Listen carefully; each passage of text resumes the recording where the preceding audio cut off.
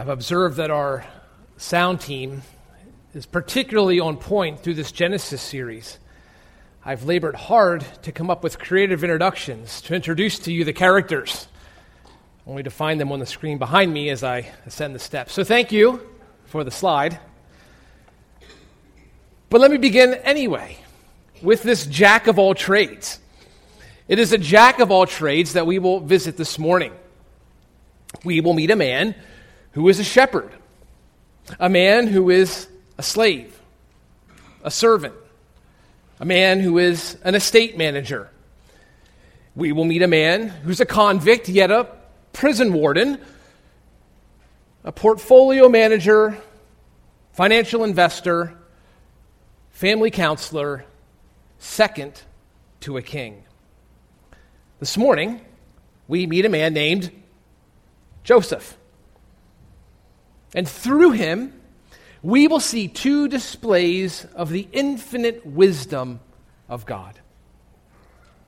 Now, this wisdom of God is divine. The wisdom of God is perfect. We say that God is all-wise. There's no Bible verse in the Scriptures that state that. Yet, when we look at the whole of the Bible, we learn that God is indeed all-wise. Proverbs chapter 3, verse 19. The Lord by wisdom founded the earth. And Paul exclaims at the end of Romans 11, "Oh, the depth of the riches, both of the wisdom and knowledge of God. How unsearchable are his judgments, and how inscrutable his ways." So knowing then that God is the source of wisdom, as a result, James chapter 1, verse 5, "But if any of you lacks wisdom," Google it. No. "Let him ask of God." Why? Because God is all wise. God possesses all wisdom. And God is both all wise as well as all knowing. Now, these two attributes of God are similar, yet they're different. Wisdom is going to go beyond the facts. Wisdom goes beyond the data. Wisdom goes beyond just knowledge. You see, wisdom is having that knowledge and knowing how to rightfully use it. As human beings, for example, you and I might acquire knowledge by reading, but wisdom through experience, by taking what we've learned and applying it. Someone has once said that knowledge is knowing a tomato is a fruit, and wisdom is knowing not to put it in fruit salad. God's wisdom is perfect, that he knows all things, and he knows exactly how to orchestrate them to bring about his sovereign will. Now, you and I have access to God's wisdom. You and I can come through Christ to God and ask for it. But if any of you lacks wisdom, let him ask of God, who gives to all generously and without reproach.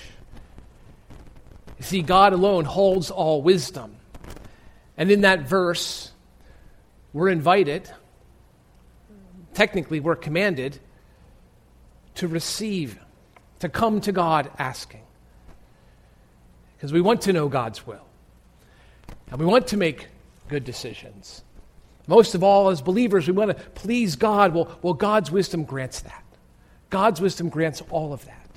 And this morning we go to Genesis chapter 37 to see this infinite display of God's wisdom. Well, Joseph is our final major figure in our summer series. We've worked our way through Genesis, learning about God through the major figures of the book. And we find even now in these later chapters, God continues to preserve his people. He keeps his promises. The promises that he's made to Abraham, and then Isaac, and then Jacob. It now comes down to Joseph. However, as we approach the final chapters, drought threatens the promise of land. Murder threatens the promise of seed, and sin threatens the promise of blessing. But in all of this, God remains faithful. And in his wisdom, he upholds his promises and he accomplishes his word. Well, I want to begin in Genesis chapter 37. And I want you to see first God's wisdom in tribulation. God's wisdom in tribulation. Expelled from home, Joseph enters a strange land. The first few verses explain why. Verse 2, these are the records of the generations of Jacob. Joseph, when 17 years of age, was pasturing the flock with his brothers while he was still a youth, along with the sons of Bilhah and the sons of Zilpah, his father's wives. And Joseph brought back a bad report about them to their father.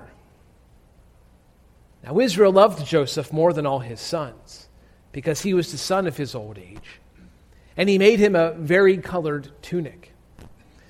His brothers saw that their father loved him more than all his brothers, and so they hated him. They could not speak to him on friendly terms. Snitching, and favoritism, and envy, these are not keys to building a healthy family. Now, to be fair, we don't know the motive for the bad report we read about. We don't know its content. But we do note that Joseph did not bring back a bad report about his full brother Benjamin. He's going to report on other brothers, his half-brothers, the brothers of Bilhah and Zilpah. All the way back, a few chapters ago, I should say, Joseph and Benjamin were born to Rachel. They were both full brothers. And we see a favoritism in these verses.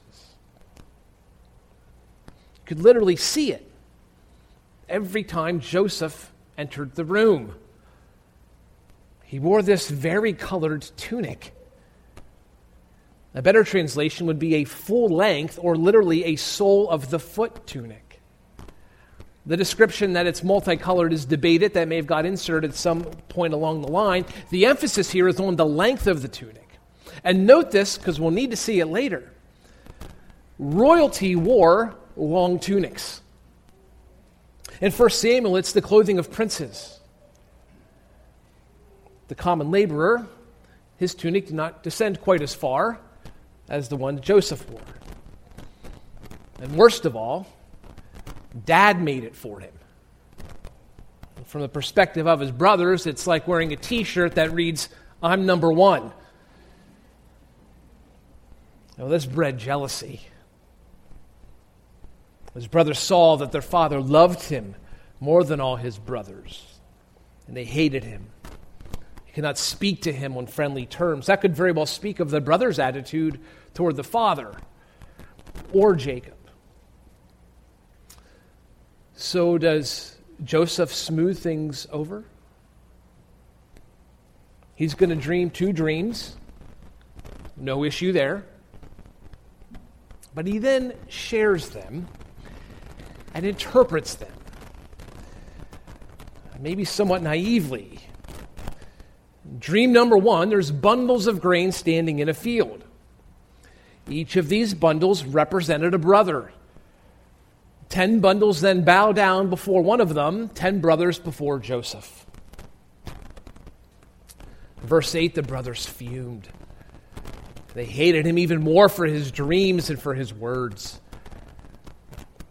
And in the second dream, the sun, moon, and the stars, they all bow down to him. Again, with the royalty, more exaltation. Verse 11, his brothers were jealous of him. This is a simmering pot. This is a simmering pot set on medium high. And seemingly unaware of these problems, Jacob sends Joseph off. He's gone to check on the brothers as they shepherd sheep. They're about 50 miles away up the road, verse 18, when the brothers saw him from a distance, and before he came close to them, they plotted against him to put him to death. That tunic is a giant red bullseye And the plot grew darker as Joseph approached. And in verse 19, they said to one another, "Here comes this dreamer. Now then, come and let us kill him and throw him into one of the pits. And we will say a wild beast devoured him. Then let us see what will become of his dream. There'll be no fulfillment of this dreamer's dreams. We'll see to that. We'll ditch his corpse in a pit." Verse 21, "But Reuben heard this and rescued him out of their hands and said, 'Let us not take his life.' Reuben further said to them, 'Shed no blood. Throw him into this pit that is in the wilderness. But do not lay hands on him.' Hear this, that Reuben might rescue him out of their hands to restore him to his father." Now, Reuben is the oldest of these 12 brothers, but he's not the wisest. Back in Genesis 35, he committed incest with his father's concubine. So is he now acting out of good conscience, or is he trying to get into dad's good grace? In verse 23, it came about when Joseph reached his brothers that they stripped Joseph of his tunic, the varied-colored tunic that was on him. And they took him and threw him into the pit.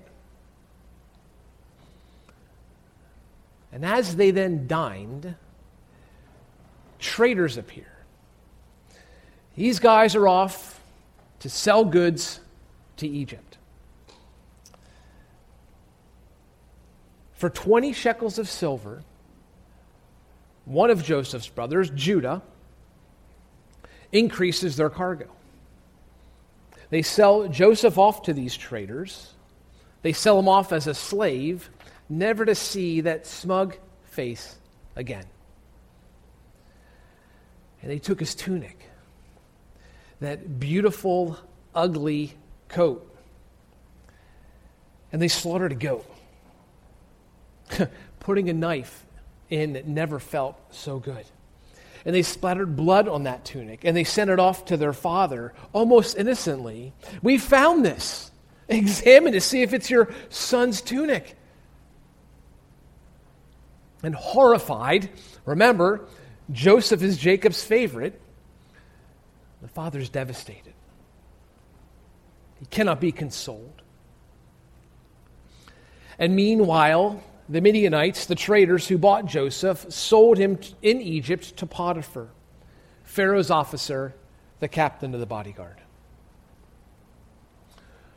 While one man mourns his loss, 400 miles away, another celebrates his gain. This is the wisdom of God. A God who alone possesses all knowledge. And he is a God who knows how to work together all things exactly to bring about his sovereign plan. Now, it may not seem like the best way. We might have asked Joseph, not quite sure what he would have yelled up to us from the pit, or what he would have replied bumping along on that camel down to Egypt. But even when the trial is dark, and even if you've been betrayed, and even if you've lost the one you love the most, and you thirst and freeze in the pits of life, and as you reflect upon the events, coming to that realization that life will never be the same again, that there is a change that's happened in the most fundamental of ways, even when it ends badly, God's wisdom abides. God knows how to take any of that and all of that and work it together for his own sovereign purposes. Later in the Bible, Paul will write that even all of these things work together for good for those who love the Lord, for those called according to God's purpose. Now, the trial for Joseph does not end. But then again, neither does God's wisdom. In Genesis chapter 39, God tests Joseph in Egypt. Now, we're going to skip Genesis 38. We covered that chapter last Sunday. If you can recall the bulk of the contents, you're probably happy to do that. That was a story from the life of Judah. And we saw what happens with Canaanite culture when the Israelites come in contact with the Canaanites. The Israelites were growing as God's promised people, but they were doing it right off the doorstep of pagan society. It's an indicator of what might happen to Israel if she continued to grow in this land of Canaan. Well, chapter 39 then continues Joseph's story. And God, in his wisdom, is working out his plan to grow his people.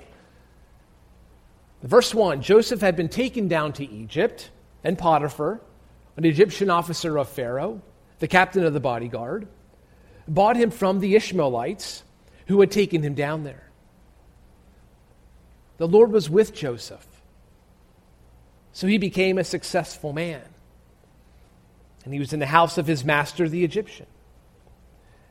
Now his master saw that the Lord was with him, and how the Lord caused all that he did to prosper in his hand. Now remember, Joseph is grappling with the biggest trial of his lifetime. But God brought along the right merchants, and God delivered to the right location, and God put him in the right household, and God delivered to the right nation. In his infinite wisdom, God will grow his nation, and he'll grow his man. Verse 2, the Lord was with Joseph. This is going to be a recurring theme in your life as well. Verse 3, the Lord was with him. Verse 21, the Lord was with Joseph. Verse 23, the Lord was with him. At no time, when God delivers you into strange seasons, and when God delivers you into strange places, when the vice tightens, at no time does your infinitely wise Father abandon you. He led Jesus into the wilderness, and he led him out of the wilderness. And he never left him. Hebrews 13, verse 5, he himself has said, I will never leave you, nor will I desert you. And the education in this classroom continues for Joseph. Now in verse 2, you learn that it is God who is solely responsible for Joseph's success. He's occupying the role of a servant or the role of a slave. But whatever he's doing, he's getting his master's attention. Verse 3 speaks of Joseph's prosperity. He was quite possibly making Potiphar wealthy. This is good. Egypt isn't so bad. Joseph gets a promotion. He's the overseer of all that Potiphar owned. That's covered parking and a corner office. Thus, the Lord's blessing was on all that he owned. And Joseph lives the good life. He has the favor of God and the favor of Potiphar and the favor of one unnamed. Verse 6.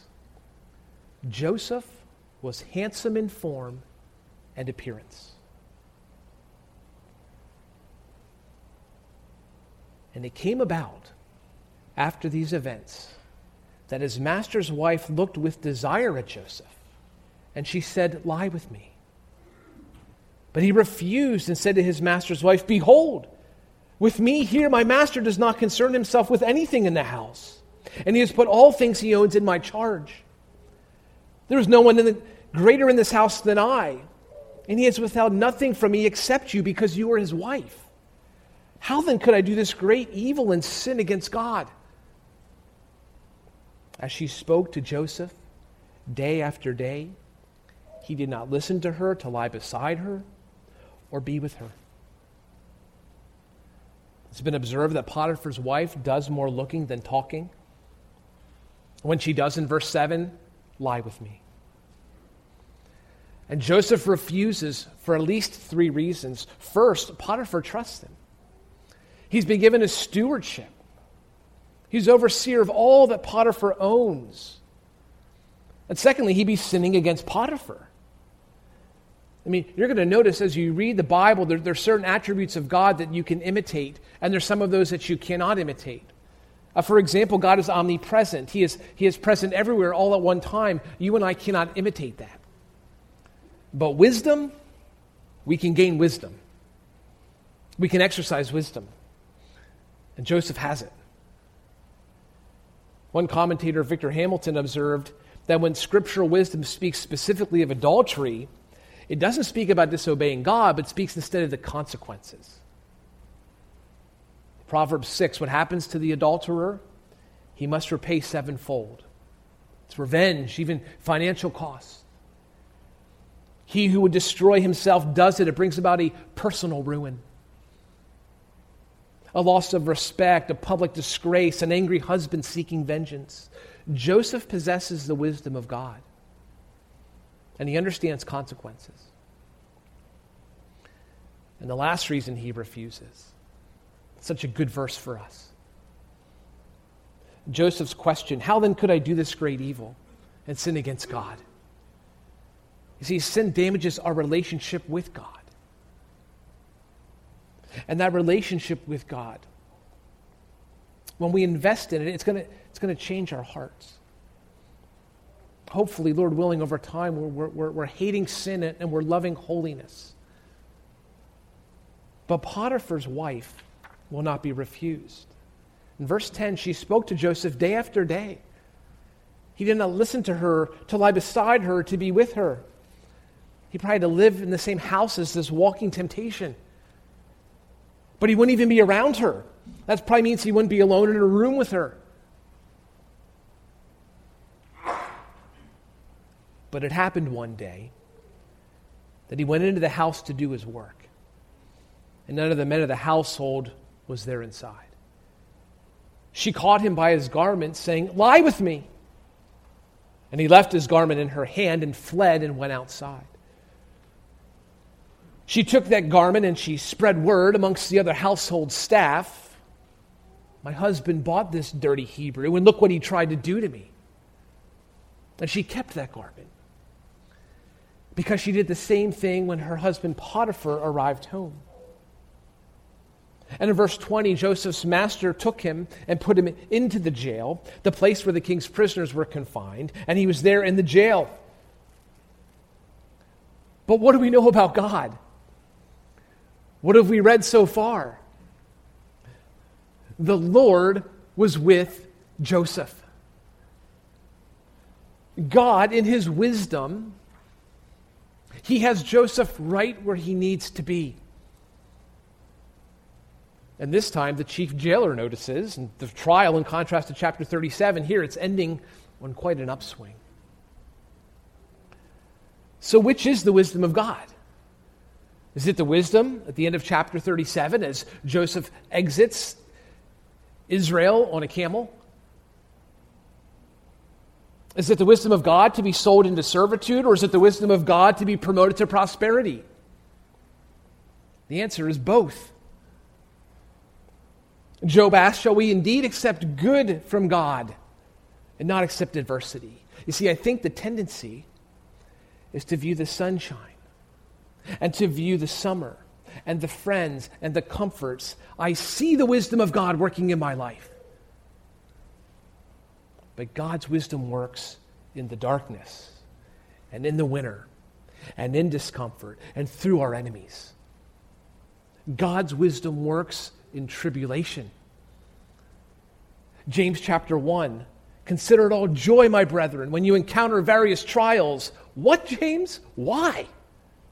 Knowing that the testing of your faith produces endurance, and let endurance have its perfect result, so that you may be perfect and complete, lacking in nothing.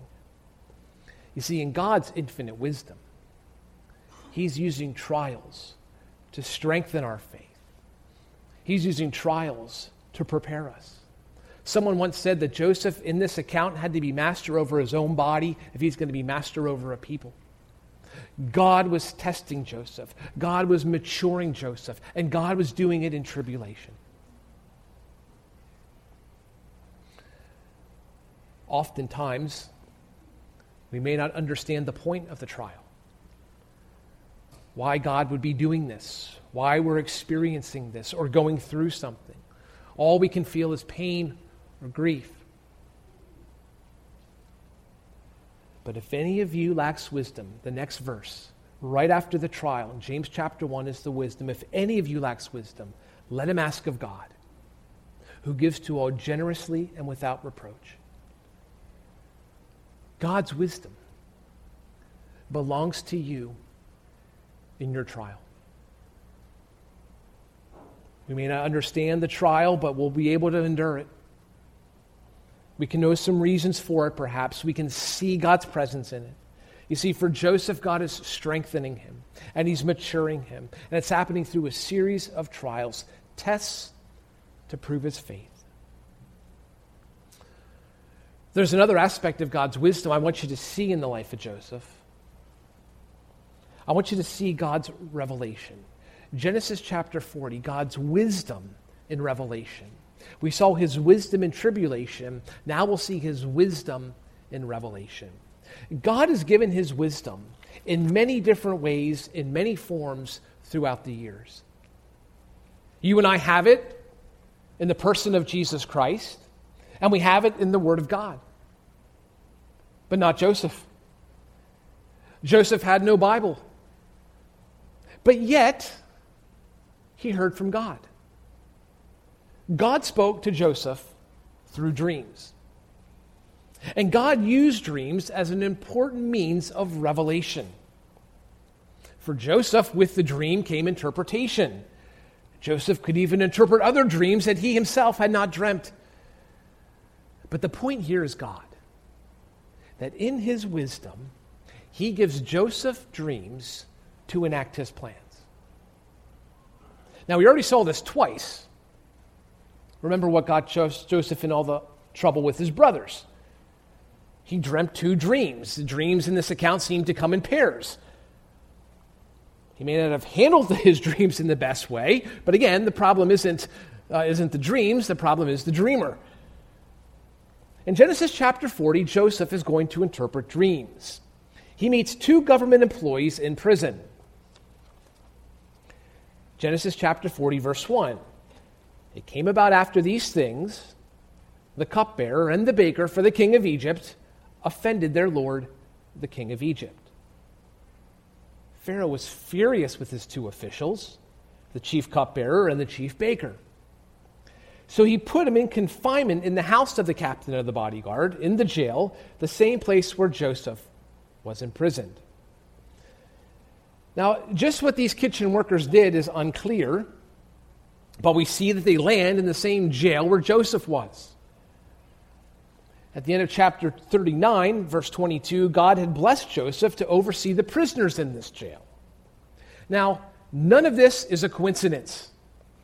There's no such thing as a coincidence. Somewhere along the line, I got a gift up in my office. There are 2 dice. On each side of these 6-sided dice is the word God. Every time you roll the dice, it's always God. No coincidence. A very helpful tool in ministry. So it was for Joseph. In verse 5, that the cupbearer and the baker for the king of Egypt, who were confined in jail, both had a dream the same night. Each man with his own dream, and each dream with its own interpretation. When Joseph came into them in the morning and observed them, behold, they were dejected. He asked Pharaoh's officials who were with him in confinement in his master's house, why are your faces so sad today? And they said to him, we've had a dream and there's no one to interpret it. Then Joseph said to them, do not interpretations belong to God? Tell it to me, please. I think verse 8 is the most interesting in this passage. It's almost as though these 2 officials assume they can know the dream's meaning. I mean, isn't that interesting? We don't necessarily live that way today. But I do believe that God was communicating through dreams in powerful ways throughout eras of history. And these 2 men, they don't understand the dream, and this is very upsetting to them. The Bible says they're dejected. I mean, you've encountered people like this, right? You can look at their face and you understand their emotional state. And Joseph, I mean, this guy's a veteran servant in the ancient Near East. He got good at this. He could read faces. He had to know his master's face to serve him well. Well, he wasn't too bad at interpreting dreams either. God had given him this gift. It's going to be good news for one of the guys, but bad news for the other. The cupbearer had dreamt of a vine with 3 branches of ripe grapes. He squeezed them into Pharaoh's cup. In verse 13, Joseph speaks, within 3 more days, Pharaoh will lift your head up and restore you. I bet the baker was beaming. What a great report. Joseph, tell me my dream. Well, he dreamt of 3 baskets of bread. They were carried on his head. They're meant for Pharaoh, but birds came and ate of them.